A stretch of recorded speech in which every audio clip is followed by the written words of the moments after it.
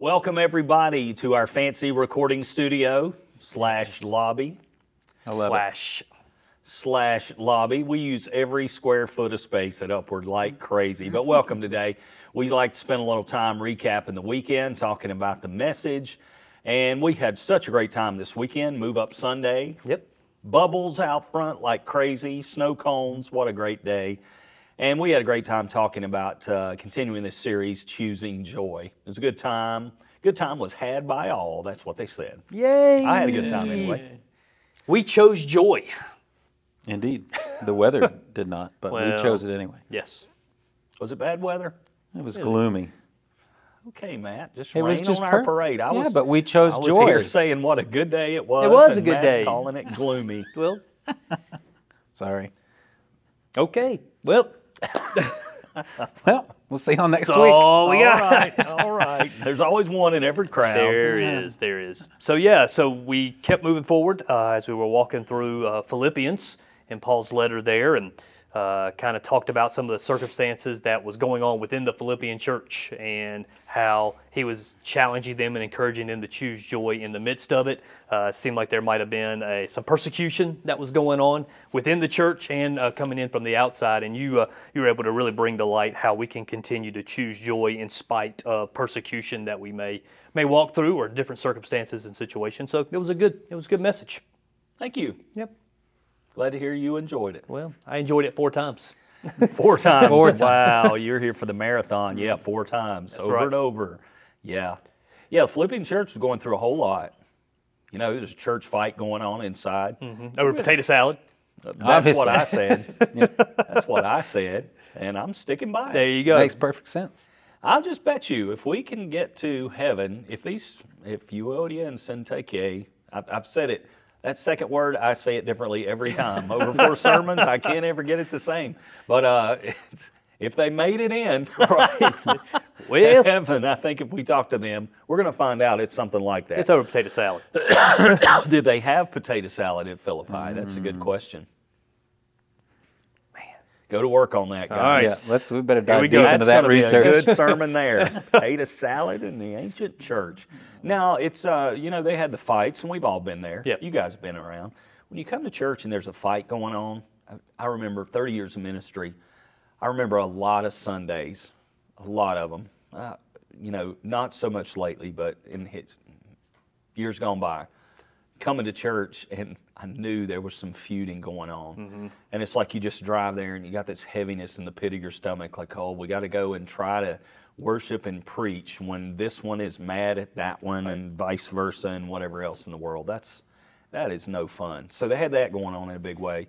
And they, along with the other early Christian churches, had the fairly consistent pressure from the outside, Right. from the rulers of the day and from other religions that pressed against them and persecuted them very openly at times. So they had a lot going on there. They really had to make a choice for joy. And so, as you're facing that, as you face the persecution, whether that's, you're having an argument with somebody that you worship with, or, out in the persecution from out in the world towards you for your beliefs, it can seem difficult to continue to choose joy in the midst of those circumstances. But one of the things that Paul highlighted and that you brought to our attention was to remember your citizenship. Remember where you come from. And as followers of Christ, you really laid out there for us that this is not home for us. It's not. Even though we're from Henderson County or from the United States or wherever it is that you're from, ultimately, man, we're citizens of heaven. We are indeed. I think what we try to do is just very well normalize the fact that you're going to have some pressures within and pressures without. You're going to have some squabbles with other Christians. I think to just normalize that for people is so important. You go to church, you're going to get hurt because there's people there. Right. I found this. There aren't a whole lot of people out there who intend to hurt you. Yeah. There are some. Yeah. There are some. There's some crazy people that I just don't understand that I think they have a goal of hurting somebody. By and large, though, it's oversight. It's people just struggling with their own humanity at times. Somebody loses a temper. Somebody says something in the heat of the moment they wished later they hadn't said. I think you just have to normalize that and say that's just part of church life. And I said this over the weekend, I'll say it again. You don't leave a church over hurt feelings. Right. Don't leave a church because of unresolved conflict. Get in there, find out what's going on, settle it, have authentic conversations, settle it, move on, you know. Yeah, I like that. I think a lot of times it's easy to look at, especially when you use the word persecution, like that feels like, okay, we're talking about being attacked for your faith or whatever, but realizing, yeah, there's people inside the church just like there are outside the church, and it's worth fighting for. And I think Paul even says, is it strive? He says something about striving together in there. For the faith of the gospel, Yeah, like work together. what does that look like to realize you're in it together, I guess? How do you remind yourself of that, especially in the heat of whatever that moment might be? I think you just have to step back at times and take a deep breath and kind of detach from the emotions of the situation and really look at it from a reasonable view of what's really going on.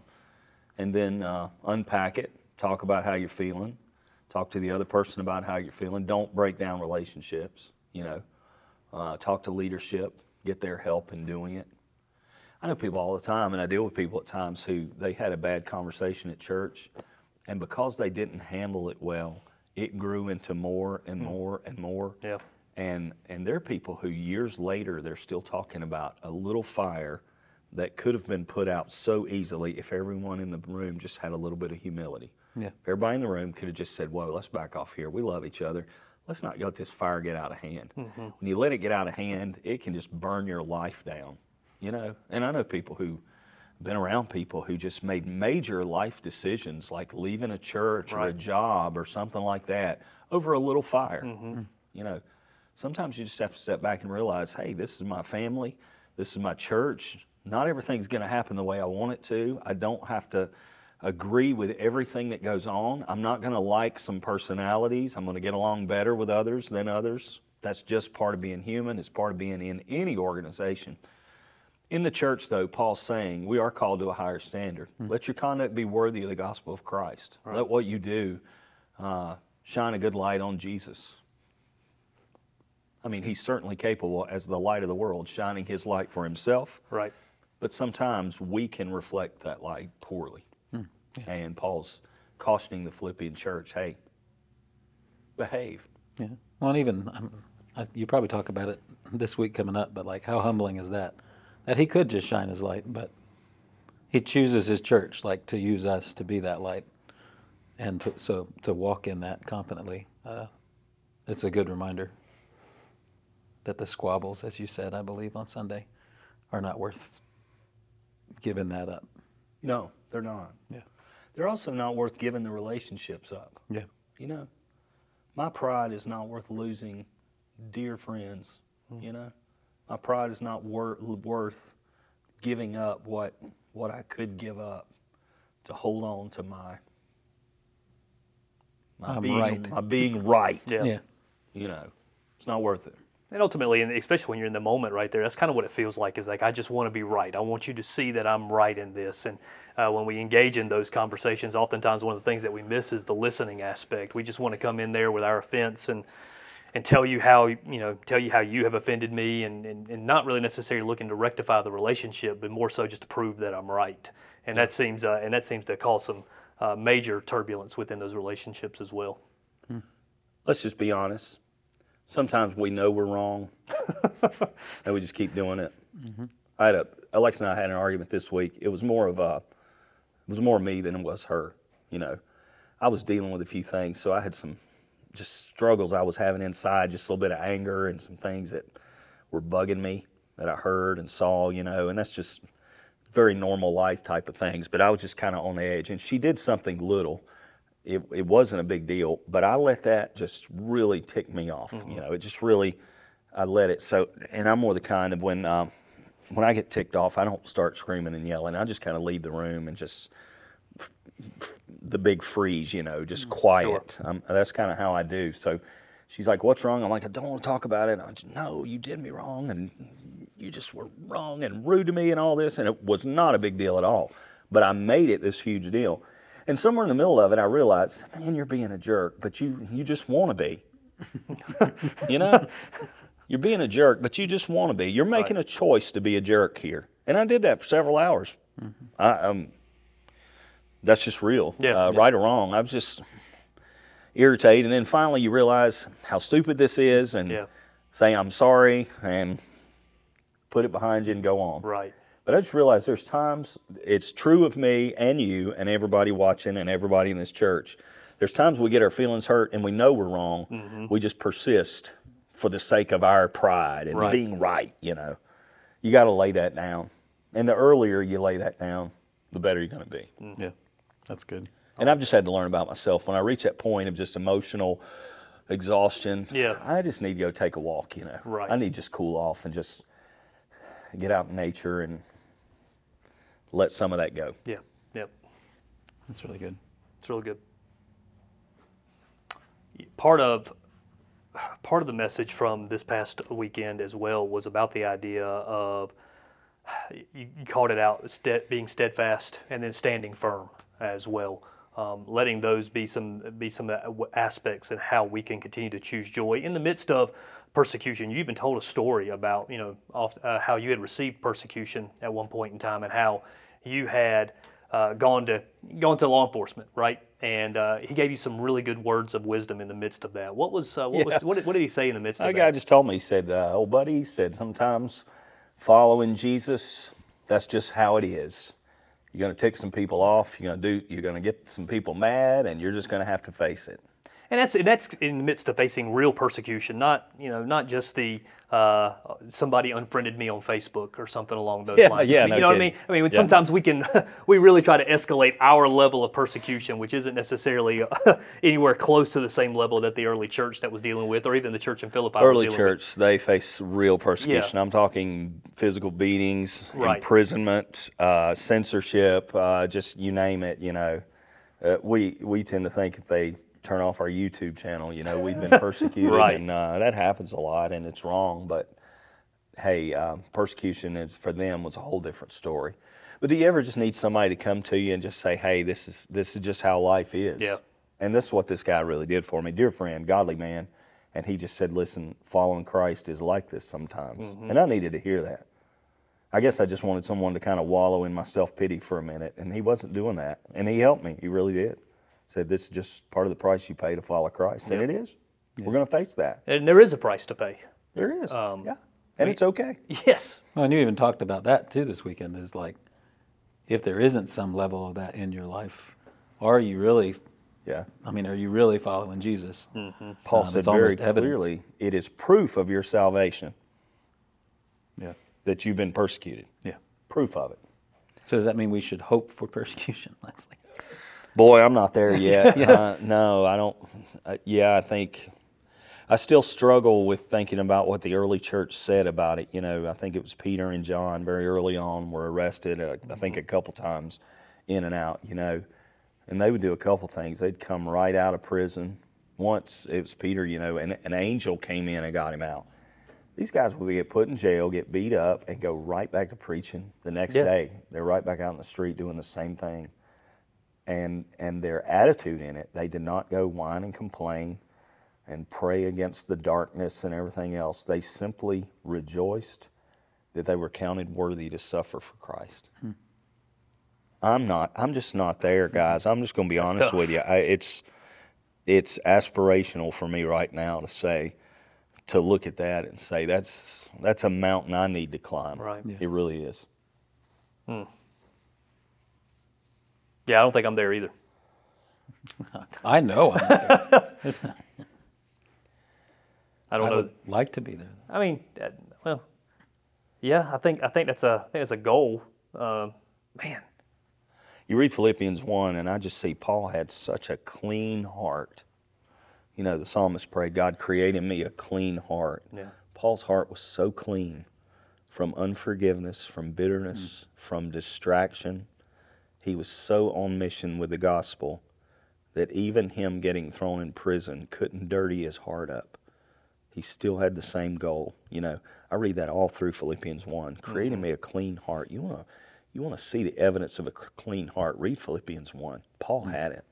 It's just Which It- is such it- a cool it- testimony too. To incredible. he had thrown people into the same prisons he was in, and Yeah, I hadn't thought it's of like that.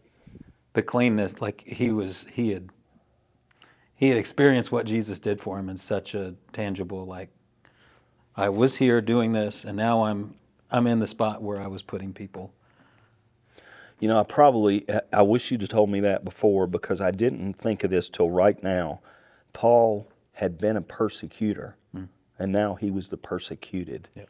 That's great, Matt. Where were you last week when I was putting all this Put together? this stuff in there, Matt. That's really good. Thank you. You would have, if you'd have had that message, you'd have come up with that. He was. That's just really cool. Next time I preach that some years down the road, I'm going to put that ready to go. in. It's tucked away. But we said being a persecutor is a sign of being lost. Being persecuted is a sign of being saved. That's essentially what Paul That's said. Paul, yeah. And he'd been on both sides of that. Yep.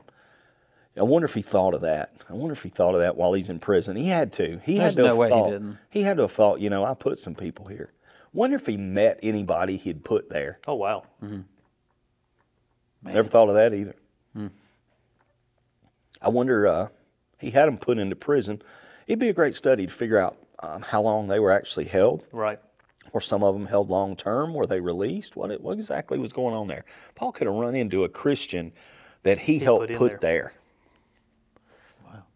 And I wonder how they would have responded to him if that had been the case. If you run into the guy who's now in jail doing for the same thing you were thrown in jail for, but he was the guy that threw you in, what's your response and what's your reaction to him? I'd like to watch. It's a lot like the be potato a salad fly at on first. the wall. Say what? It's a lot like that potato salad at first. Give me my bowl of potato salad while I watch this go down. Yeah, this weekend was about potato salad and snow cones. There wasn't you it? go. That's good. It's funny. It's cool though. I mean, we got a lot to strive for, a lot to grow for, and there's an endless mountain out there to climb of becoming more like Jesus. And that's part of the adventure of the Christian life. Christian life never gets boring, because just when you think you've got it figured out, when you're finally a mature Christian or a good disciple, you read somebody like Paul and you're like, wow, God do that in my heart. Well, I tell you, one of the things that I'm seeing as you're walking us through just the first chapter here of Philippians is the idea that this whole concept of choosing joy, it is simple and yet difficult all at the same time. Sure. It really is. I mean, it is very simple. It's whatever you're facing, whatever's going on, you choose joy. And you can choose joy in the midst of it, because it is not based on how I feel about it or in the moment. It's not based on my circumstances. It's a choice that I'm making there.